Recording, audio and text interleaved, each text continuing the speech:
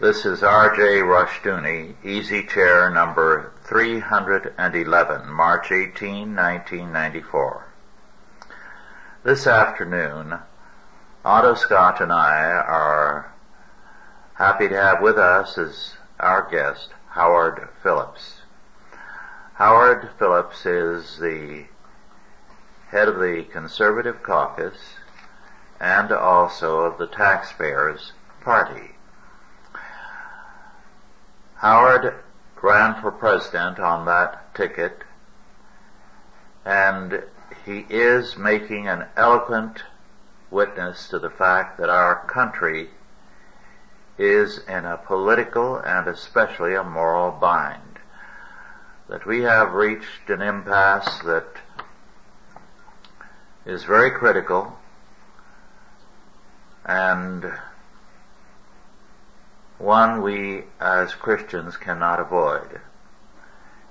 In the past few months I have had telephone callers from abroad tell me they sympathize with us for having to live under the conditions that exist, because the international media is very accurate in calling attention to the Washington scandals, far more than our media. It is a moral crisis, and while it is being manifested on the political front, there will be no solution to it until we confront it on the moral and religious sector. And before I turn the discussion over to Howard, I'd like to call attention to what one scholar, now retired professor, a Harvard PhD, and one of the most brilliant men I have ever met. His statement was that as long as cultural Calvinism prevailed in this country, we had an eloquent witness that kept us on a somewhat steady course in spite of problems. The Princeton Theological Review from 1828 until early in this century dealt with the issues of our time. It had a cultural impact in that it considered things on all fronts. Samuel Blumenfeld of our staff, who some years ago read through the many volumes of the Princeton Theological Review, told me that he regarded it as the greatest body of writing in the United States. I hope that there will be forthcoming sometime the financing so that at least some of the articles from the Princeton Theological Review can be reprinted and serve as a stimulus to the churches of this country again to see their total responsibility. Well, with that rather long introduction, Howard, would you like to share with us your perspective on things in Washington, D.C.? I would, Rush, and thank you very much for giving me the opportunity to be with you and Otto. It is always an honor to be in your company, and I am eternally grateful for the instruction which you have provided each of us, me in particular. The problem facing the United States derives from the fact that our forces have not had a plan for winning. The Christian right, conservatives, have been very good critics, but we have not effectively articulated our vision of a just society and the way in which we were going to move there. The reason why the Christian Reconstruction movement is of historic consequence is that it proceeds from the right standard, the right premise, the only premise. And because it not only analyzes what is wrong with society and how we arrived in our present difficulties, it also makes clear how, relying on the Bible, we can work our way into restoring righteousness and justice and restoring Christian civilization here and throughout the world. If you look at the history of the 20th century, it is a century in which conservatives, and although I'm not a theologian, I would say Christians in general, have had a strategy of losing as slowly as possible. They have assumed that events were beyond their control, that their only choice was between a train going over the cliff at 100 miles an hour and one going over the cliff at 60 miles an hour. Very few of them have recognized that it is possible to choose a different train proceeding in an opposite direction.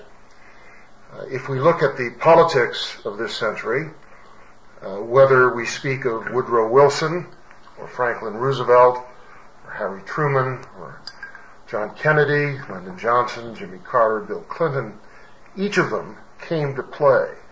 Each of them had an agenda for moving this country further in the direction of the bureaucratic state, socialism, welfarism, whatever. Woodrow Wilson presided over a period in which we were left with many things which were unwise. World War I, Versailles, the Fed, the income tax, the 17th Amendment, much more. When Harding and Coolidge came in, they spoke of a return to normalcy. They did not try to undo the harm which had been done. They simply accepted it as a given with which they must live. FDR fundamentally altered the nature of the American polity, as did Truman, his successor. But when the Republicans came to power in 1953, they lacked the energy or the vision to challenge the misdirection which they inherited. They simply built on top of it, indeed moving it further in that direction. Kennedy and Johnson, with the Great Society, again radically transformed the nature of our country, yet at the end of the Johnson presidency, when Richard Nixon came in, he consolidated and expanded that which he inherited. The same thing was true even under Reagan, who is regarded by many as having been a significant conservative president. One need only look at the dramatic expansion of the federal debt, which tripled during Reagan's presidency. One need only look at the dramatic increases in federal taxes and spending under Reagan to realize that there was no fundamental change of direction. In my own experience in government, I learned that what really counts is the budget. Whatever politicians say, if it's in the budget, their words are belied by their expenditures. If it's not in the budget, whatever they say to the contrary is of little consequence.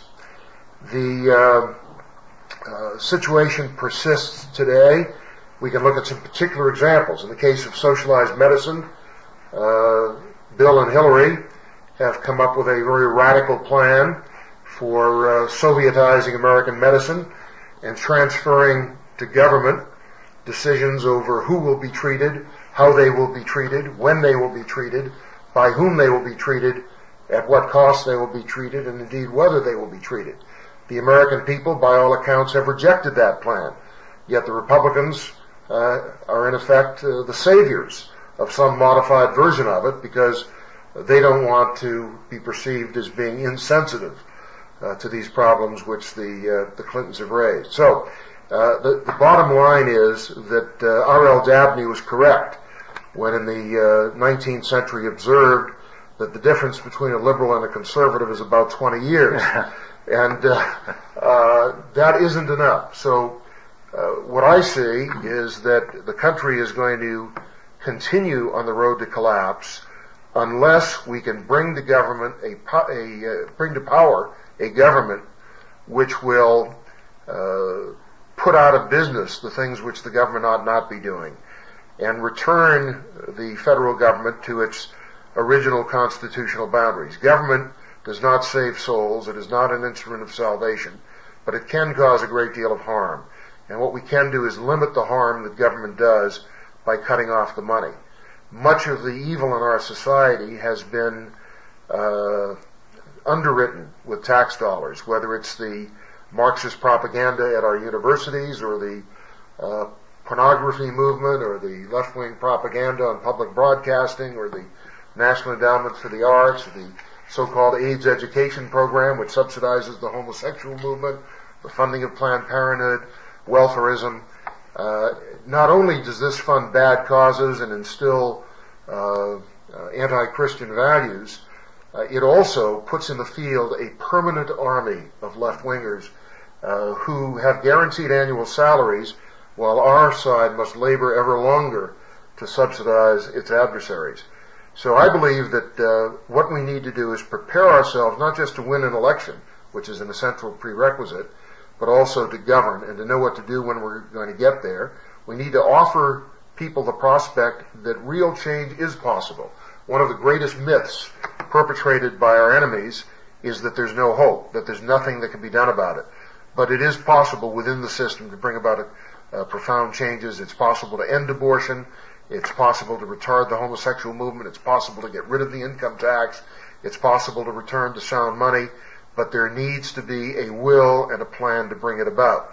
My own view is that we have the problem of so many of our natural allies having become passive, having assumed that words are the correlatives or the substitutes for action, which they are not. And I'm afraid it's going to take a major crisis to shock them out of their shoes and prepare them to take action. One last point, because I know this is turning into a filibuster. Otto and I have been chatting this morning about the need for us to gain access to microphones. And that's a point that Otto has made for a long time. It's a very essential point. We need to have a strategy for creating systems of communication by which people friendly to our views can be employed, and by means of which our messages can be communicated. Otto? Well, I think that's a very important point, as you said. In looking at the great changes in English history, the greatest change, which ushered in the only republic in the history of England. England was a republic for roughly 12 years under Cromwell. It's the only period in their long history in which they didn't have a king.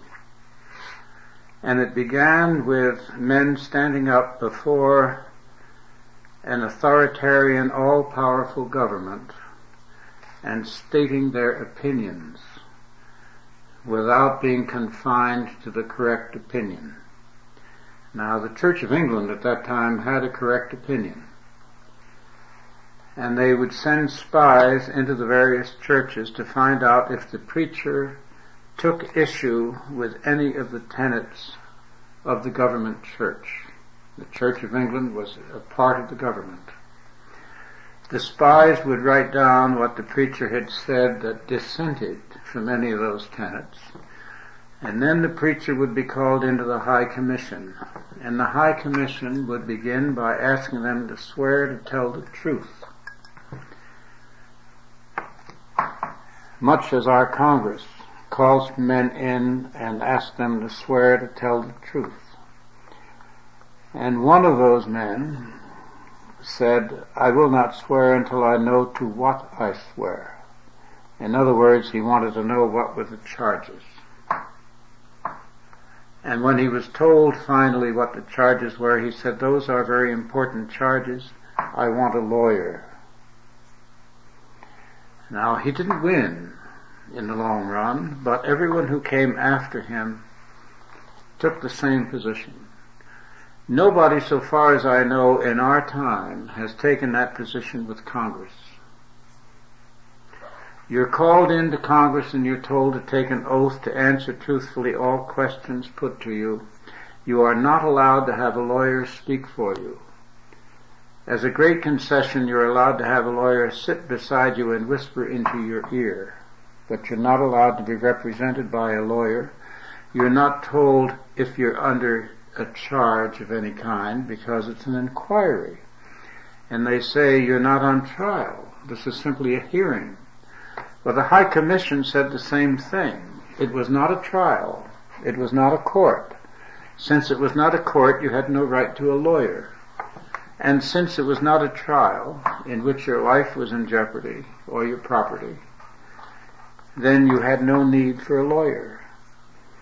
Now, one of the reasons for the Civil War was that the English said, we don't want to put up with this kind of arrogance and abuse any longer. If we're called in to answer to the authorities in any kind of inquiry, we want to have a charge, we want to have a lawyer, we want to have our rights. Now, nobody has ever stood up to the Congress of the United States, as far as I know, and said to the assembled senators or the representatives, I do not want to be abused here. I want a lawyer. I want my rights as a citizen. I do not want to be tried in an extracurricular group that calls itself not a court, but the Congress.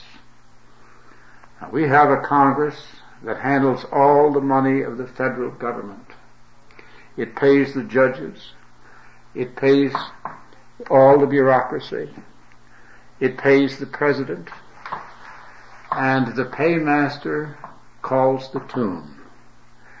For over 50 years, for 60 odd years, 62 to be technical, 63, perhaps 61, we have been governed by a Democratic Congress who has governed the United States. One party has governed the United States for 2 generations.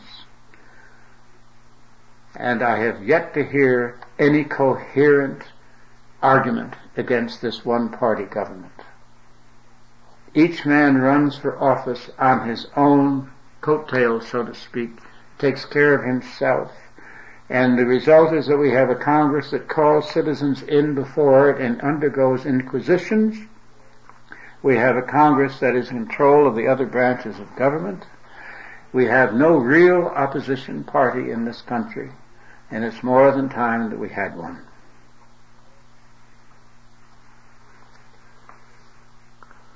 Well, Congress has reached a point where it is, like the entire federal government, beyond the law. One of the legal points that very few people appreciate today is, and it goes back over the centuries, a sovereign is the source of law and cannot be under law. This is why Congress can pass a balanced bill, a budget bill, it can pass all kinds of civil rights bill. It is exempt from all of these. And even if it puts itself under them, it is not bound, because a sovereign is never under law. No. He is the source of law. Well, this is one reason why the word sovereignty was totally omitted in the Constitutional Convention and in the Constitution. Washington described it as a fire out of control when sovereignty was claimed on the human level. As a result, we have a civil government in Washington that sees itself, as do other civil governments around the world, as God walking on earth. It has not only the claim to sovereignty, but the whole of the Hegelian philosophy to buttress that position that the state is God walking on earth. And there's no way you can question a God. You simply have to say, you are not God. Therefore, we are not under your authority. So the heart of our problem is a theological one. We have allowed this concept to come in. It has had a long and steady history. It was denounced by John Quincy Adams.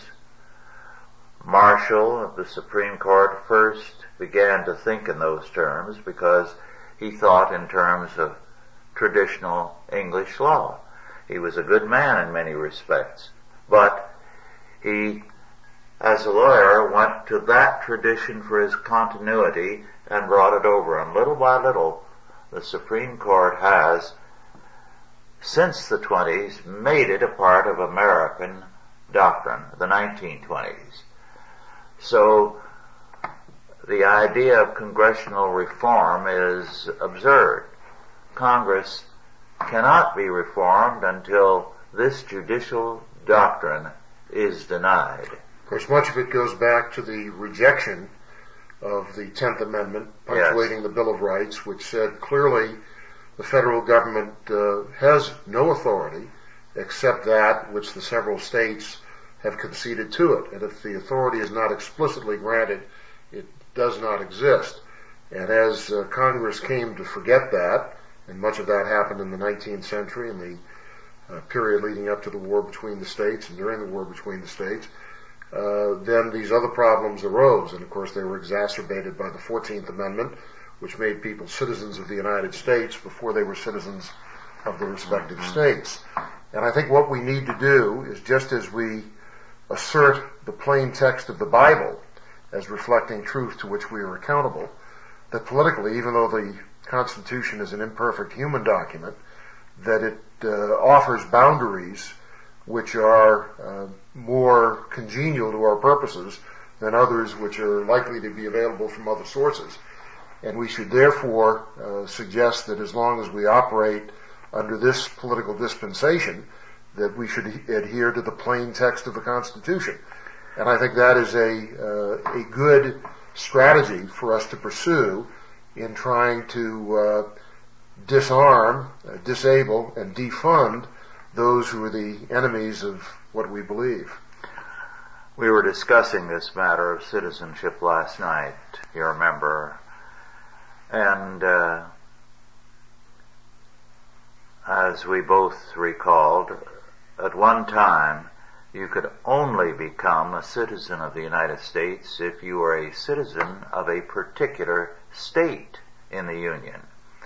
And you called attention to the present situation in Liechtenstein. I think that would be important to... Be delighted to mention it. We, through the Conservative Caucus Foundation in 1993, took about 85 people over on a trip which we called Visit to the New World Order. We were studying the implications of the Maastricht Treaty, not only on Europe, but on the world at large. One of our stops was in Liechtenstein, which I guess is a duchy, and it's a principality, the Principality of Liechtenstein, the Duchy of Luxembourg. We met with a member of the royal family, Prince Nicolaus, and Prince Nicolaus was an extremely gracious host, even though he was far more sympathetic to the idea of a European community than we. And in the course of conversation with the prince, I said, "You have a lovely country here. People live prosperously. They live at peace. There's very little crime. You don't seem to have an immigration problem. How do you explain it?" And he said, "Well, it's very simple. Before someone becomes a citizen of the nation, he must become a citizen of the village or of the local political unit. And he cannot become a citizen of the village without having resided within it for at least 10 years. And then after the 10 years, the people who live in the village take a vote to determine whether he shall be admitted to citizenship." That sounds in many ways like a pretty superior system. Yes. It's a very interesting thing. I think sometimes that as Americans, we've become overeducated. We know so much about so much, is that everything sounds formidably intricate, complicated, and so forth. In 1869, Henry Adams put the whole situation very simply. He was living in Washington and watching the politicians. He said, the American dream was that the people would be able to limit the government. That was the American dream. It wasn't buying a house. And he said the Europeans laughed at that idea because all governments up until then, up until ours, was formed on the usual basis of the government limiting the people. This country began in the late 1700s with the opposite idea, that the people could limit the government. The Constitution was written as a series of limitations upon the government. The Bill of Rights, each right said the government shall not. There were 10 shall nots. And in 1869, instead of returning to the shall nots, the abolitionist Congress voted in the government shall. And it said after each one of these shalls, and you mentioned them, the 14th and 15th Amendment, and can establish enabling legislation. So they laid out new principles of action and then gave themselves the power to make new legislation, new laws to enact those powers. And Adams, it's interesting, it was a very simple thing, that once the government started to limit the people, Adams abandoned the study of American politics. He said, the government will go bankrupt, American liberty will be destroyed, and he stopped writing about politics for the rest of his life. He was only in his 30s. He spent the rest of his time as a professor of history and enjoyed his money in travel. He gave us up by 1869. One of the things that we forget when we study American history is that the Constitution was so designed that change would come slowly. On top of that, in those early years, both the Congress and the Supreme Court met very briefly, a couple of weeks only. As a result, the possibility of redirecting the country was limited. It had to be very slow. Well, with the rise of the abolitionists, we had a temper come into politics that demanded change as of yesterday. Things had to be turned around at once. And ever since then, politics has been dominated by the demand for instant change. And this is a very dangerous temperament. It is one that puts fanatics, rabble-rousers, out in front, so that whether they're agitating for something you like or something you don't like, you have dangerous people in charge. They want a quick fix on everything. And as a result, the impact on the country has been devastating, and ill-considered changes have been commonplace in our history. And Congress mandates this and that before they've really reflected on what they're doing. I'm glad you mentioned that, because there were drastic changes that caused Henry Adams to say the American dream was over. And these drastic changes that you talk about have been continuing. One of the odd things about them is that there is total inattention to the results. We've had sweeping changes launched by the Supreme Court, by Congress, or by the court acting under the direction of Congress, without any evaluations There hasn't been a single session of Congress that has done an evaluation on what it has been doing up to then, or what the results have been. And it's amazing that a country with all these educated people, with the greatest number of schools and research labs and sociologists and social scientists and so forth, has never undertaken a national reevaluation of its position. Otto, the central premise, or a central premise of a free society, is that to the degree that decision-making is politicized and governmentalized, it needs to be held accountable through the political process. Increasingly, the political process is not accountable to the citizenry. And this lack of accountability has many reasons for it. The very fact that Congress can establish its own pay gives it a freedom from accountability. The very fact that Congress can establish pension programs to enrich themselves, enrich members of Congress, renders them immune from accountability. One of the reasons I like Andy Jackson is that he favored the spoils system, which is a form of accountability. Civil service makes it difficult for people to hold the president accountable because he cannot hire and fire at will on the basis of accountability to his policies and to his objectives. The loss of accountability is also reflected in many things to which you gentlemen have alluded in previous tapes. The unaccountable system of bureaucratic regulation, where invisible people can put pen to paper, have it published in the Federal Register, and have it carry with it the force of law. The lack of accountability of the judiciary to any fixed standard. We see a new challenge to political accountability in the way in which our resources and control over decisions is being transferred overseas to many new instrumentalities of a so-called New World Order, whether it's NAFTA or the International Monetary Fund or the European Bank for Reconstruction and Development, whatever it may be. The Federal Reserve System is a challenge to accountability because it politicizes the value of our money, and if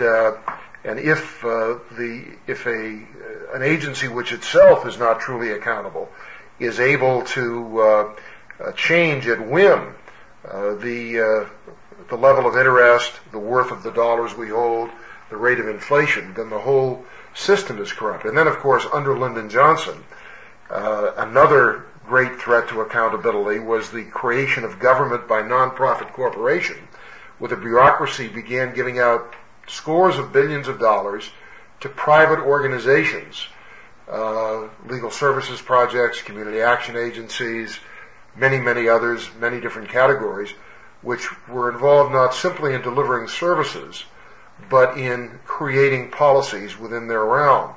And not only creating policies, but lobbying, litigating, proselytizing, publicizing, propagandizing for the views of the people who happen to be the favored beneficiaries of federal money. So we're in a situation where the federal treasury has become a cookie jar, a war chest for the enemies of individual liberty. And it seems to me that we will not restore accountability of any of the aspects of our political system unless we are able to cut off the funding to all of these entities, regulatory, international, private, quasi-judicial, etc., which usurp authority from the people and from the legitimate elected representatives of the people who, in their case, it can't be called usurpation because they have actively surrendered authority in order to increase their own freedom from being held responsible for the decisions they make and don't make. There's another aspect to our history that I think is important. When I was a student in the 30s at the university, more than one professor, in describing our history, said that one of the marked changes, and they didn't necessarily disagree with this, in American history was that we began in the constitutional era with a marked distrust of man and of agencies of state and society. In other words, a belief that there was a depravity or sin that governed them. Of course, not being Christian, these scholars tried to ascribe it to a classical distrust of the people. But it was a distrust not only of the commoners, but of people on all levels. And as they pointed out, we now have a radical trust in man. We've gone from in God we trust, in man we trust. And this has had devastating results. Carl Sandburg wrote a long, foolish thing titled The People, Yes. Yeah. The People, Yes. Well, then you have no higher law. The people are the law. Man's law has, they've attempted to get man's law to repeal and supersede God's law. It doesn't work. It can't be repealed by act of Congress. Mm-hmm. Well, they've done something else. Congress escaped the limits of the Constitution. There is a principle which was expressed by John Locke at the end of the English Civil War period, called delegation of powers. One of the reasons for the war in the first place against the king was that the king appointed agents, and the agents went around taking money from rich men under the guise of a loan, which of course was never to be repaid. And each one had the power of the king. The king made him an agent. Locke said delegated powers are inherently unjust. The realm only needs one king at a time. It can't afford a whole bunch of them. The powers of every office are limited to the office. Now, Congress's powers were limited to making the law. When it delegated powers to make the law to agencies, it exceeded its own powers. When it gave agencies the right to set up inspectors and courts of its own, it took the powers of the president and the powers of the judiciary and put them into the agencies which it created illegally. Now, everyone in Congress knows that the bureaucracy is illegally created. Senator Biden had an exchange on this subject with Judge Thomas during his nomination hearings, in which he asked Judge Thomas if he was against this, and Judge Thomas said that he was. And Biden said, "Would you realize that if this were to occur, if this were to alter, it would change our entire government?" And Thomas said it should be changed. This is not a secret that Congress operates unconstitutionally and illegally. And we are living in a situation where I dare say 1 million people know this, and yet not a voice is raised. Now, there is no substitute for courage.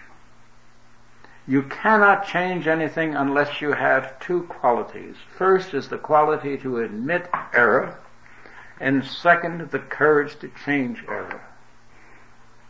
And it cannot be done unless we have new group arising that will explain these errors and remind the American people that they have constitutional rights which have been stealthily taken away.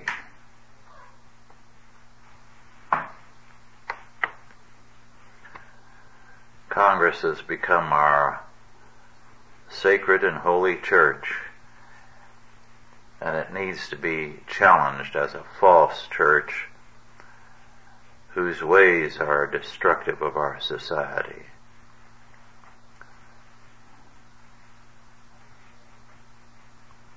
We need to have a people which is prepared to move from passivity and the role of spectator to the role of activist. Yes. And one of the tragedies is that it is possible to take our government back.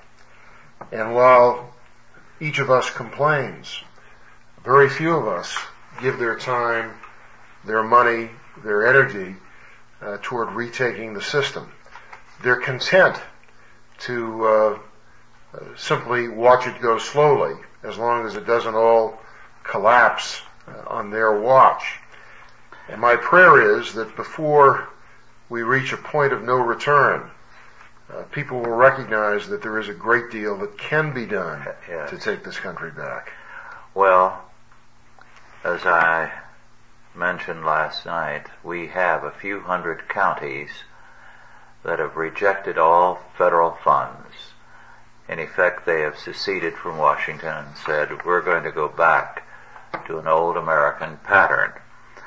We have a state moving in that direction, Wyoming, which has refused all these years now to go along with a one-man, one-vote premise. I think it's 20 years. And they have refused to go along with a treaty between the United States and Mexico involving Arizona and California, in which Wyoming water is disposed of without Wyoming's consent. So there are hopeful signs that some elements in the federal system are saying no. I understand that there is a movement to revive Madison's amendment, which I believe was one of the first or the second original amendment to the Bill of Rights, which at that time did not pass ratification, to take away a sitting Congress's right to raise its own salary. It could only raise the salary of subsequent Congresses and not of its own. If my memory is correct, I think that has in fact been added. It's been added to the Constitution. My belief is that we need to go even beyond that and place in the hands of the state legislatures the authority to establish the pay of that state's representatives in Washington. My platform is very simple: zero pay from the federal treasury for senators and congressmen, because he who pays the piper does call the tune. The loss of the 17th Amendment or the enactment of it was a tragedy, because when senators were elected by state legislatures, they were reminded that they were accountable to the states. The power of big media and big money was to some extent diminished, and it was possible for people to really hold them close. It's unconscionable that the people of California should have to help pay Ted Kennedy's salary, or Barney Frank's, or that the people of Massachusetts should have to pay the salaries of Barbara Boxer and Dianne Feinstein. Each should be responsible for their own sins. And if the people of a state wish to pay their senators or congressmen an exorbitant amount, let it be their decision. But as long as they can set their own pay, we are in trouble. But that's just one step that needs to be taken. The real problem is that Congress has been using the federal treasury to purchase re-election with our money by buying our votes, and election to Congress has become so expensive, particularly to the United States Senate, that you see more and more millionaires on the one hand, and on the other hand, people who are increasingly dependent upon contributions from corporate interests, non-profit groups, etc., which feed at the federal trough and are simply buying their tickets of entry. One of the worst laws ever passed, in my view, was the 1974 legislation amending the federal election laws to create the Federal Election Commission and to place severe limits on what one could give to a candidate for federal office. The way things now stand, if you wish to run for the U.S. Senate and you have the money to put $5 or $10 million in from your own account, you can do so. But if you're a working person, you can't collect more than $1,000 per election cycle from someone else. So that means that you either sell your soul to get the money, or you have to be very rich to begin with. There are many, many problems with our political system. which are the result of departures from the original design. I would say that a very salutary amendment would be to insist that the members of Congress abide by the laws they enact for the rest of us. And prayerfully, that would cause them to repeal many of them. One of the laws to which they're not accountable is the Americans with Disabilities Act, which, among other things, requires restaurateurs to hire AIDS-infected homosexuals for food handling positions if they're otherwise qualified. If members of Congress realize the absurdity, the high cost, the inconvenience, and the immorality of so much of what they've imposed on the rest of us, perhaps they would go more cautiously. Rather than impose the laws on Congress, which is an important intermediate step, I'd rather have them repeal the laws on us, which should be our goal. But in terms of where the country is going, we continue to do what we can to build our new Taxpayers Party, of which Ted Adams is our national chairman. He's an airline pilot for United Airlines from South Carolina. We have a problem of ballot access. That's a problem that has to be revisited every couple of years. The laws institutionalize the Republicans and the Democrats. It cost about $5 million to get on the ballot in all 50 states. In 1992, we spent about $375,000 getting on the ballot in 21 states. And fortunately, in places like California, there were 2 or 3 states where we were able to take advantage of pre-existing parties which were willing to cooperate with us. And we're very grateful, for example, to the American Independent Party of California for allying itself with our efforts. But once you've reached the starting gate with that expenditure of $5 million, unless there is a substantial amount of money to gain media access, there's a great mountain to climb. The Democrats, the Republicans, and Ross Perot all were able to spend in the neighborhood of $60 to $70 million. Perot put his money in, much of which had been acquired as a result of lucrative contracts with the federal government over the years. The others put in money which, to a large extent, was from the federal treasury. I personally don't believe that the government should subsidize elections in any way, any more than they should subsidize education or institutions of religion or what have you. But nonetheless, that is the advantage that the incumbent parties have. And it's very important for us to, within the law, work around that system by helping create systems of communication, formal and informal, which enable us to get our story out. You know, there are a couple of books that have been put out in the last few years, the title of which is How to Get Free Money. Well, there's a lot of so-called free money available from the government. There are many firms which do very well simply by advising clients how to receive government grants. One of the lessons I learned when I was heading the U.S. Office of Economic Opportunity is that in many cases the bureaucrats would create organizations simply for the purpose of spending money that was appropriated to their particular agency, and that many of the entities which they then funded had the explicit purpose of creating other entities which would become beneficiaries of federal support and funding. That's exactly what both of these books were about, telling you how much money was available, how to apply for it, what you could do to get it, and so on. And we're talking about scores and scores of billions of dollars. And the tragedy is that we haven't had a president in our lifetimes who's been willing to cut that off. The tragedy is that Nixon increased the funding for it, Reagan increased the funding for it, Bush increased the funding for it. We can expect that the Democrats would, but we had reason to believe otherwise.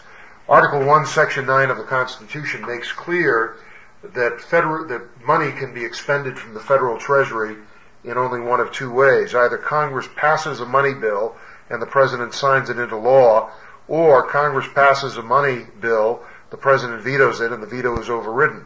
If a president says, I will sign no bill that has in it 1 penny for the Department of Education, the National Endowment for the Arts, whatever it may be, and if the president's veto is sustained by 1/3 plus 1 in one house, 34 senators or 145 representatives in Congress, the money can't be spent.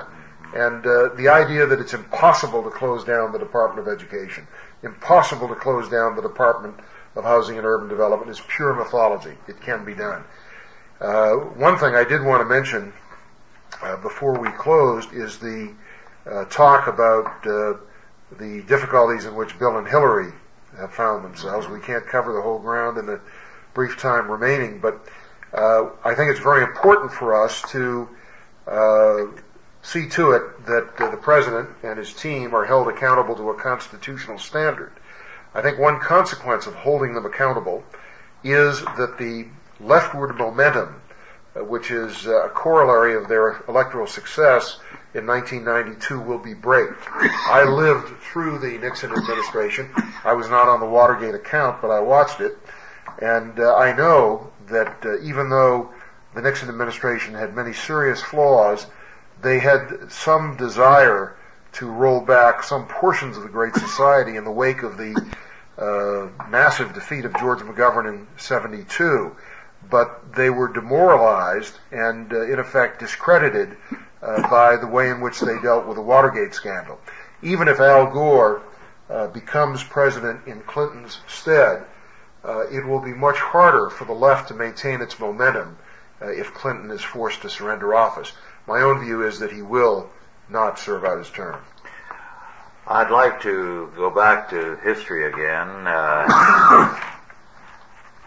One of the things that I did some years ago, this is 25, 30 years ago, was to read the Richardson collection of presidential papers going back from George Washington through Coolidge or Harding, I forget which. Very interesting, especially the earlier papers. In recent years, in particular with Roosevelt, the presidential papers and messages to Congress have become propaganda pieces, party propositions. But in the pre-Civil War era, in particular, the attitude of the presidents was that they, even more than the Supreme Court, had the duty of judicial review, that they had to say, I cannot sign this because it is unconstitutional.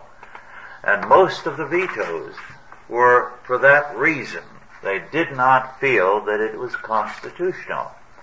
Now, I believe in terms of the precedent they set, that a present-day president could institute a line-by-line veto and say, I feel that this is valid and a part of my duty, and ask the courts to pass on it. Rush, there's substantial legal support for what you have just articulated.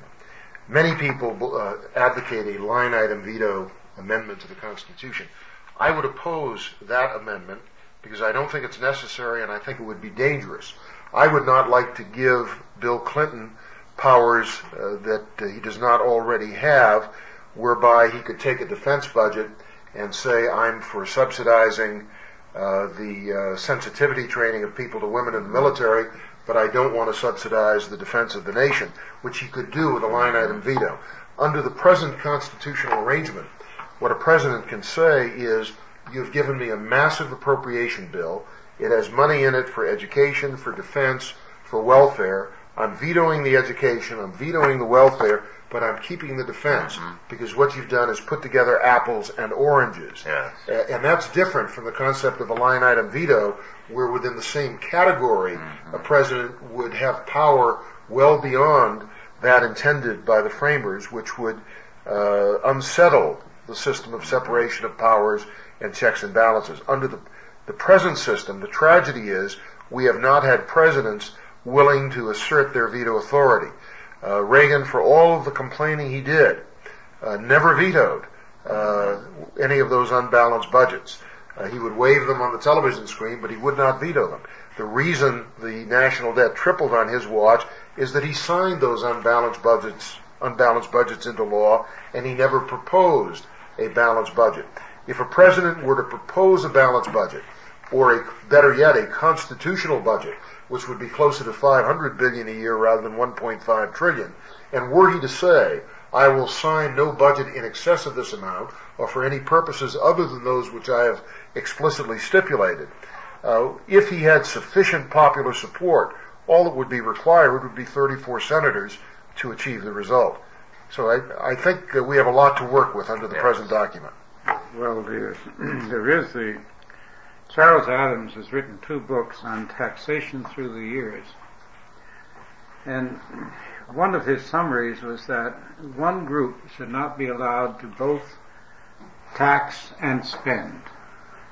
That the taxes should be enacted by one group and the spending by another. Because to put it all together into the hands of one group is to wind up as we are, under the control of one single legislative body. Well, that's another problem. The move toward direct capitation taxes is very destructive of liberty. What I favor is the elimination of the federal income tax, a return to reliance on imposed excises and duties.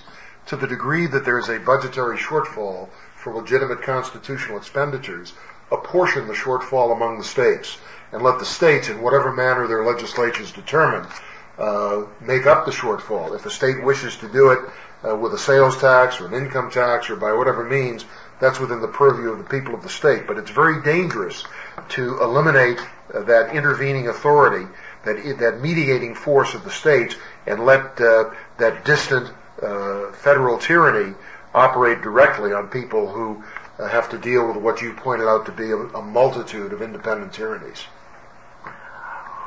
Well, our time is up. Thank you all for listening, and thank you, Howard. Rush, God bless you. Thank you for having me. And Otto, great to see you.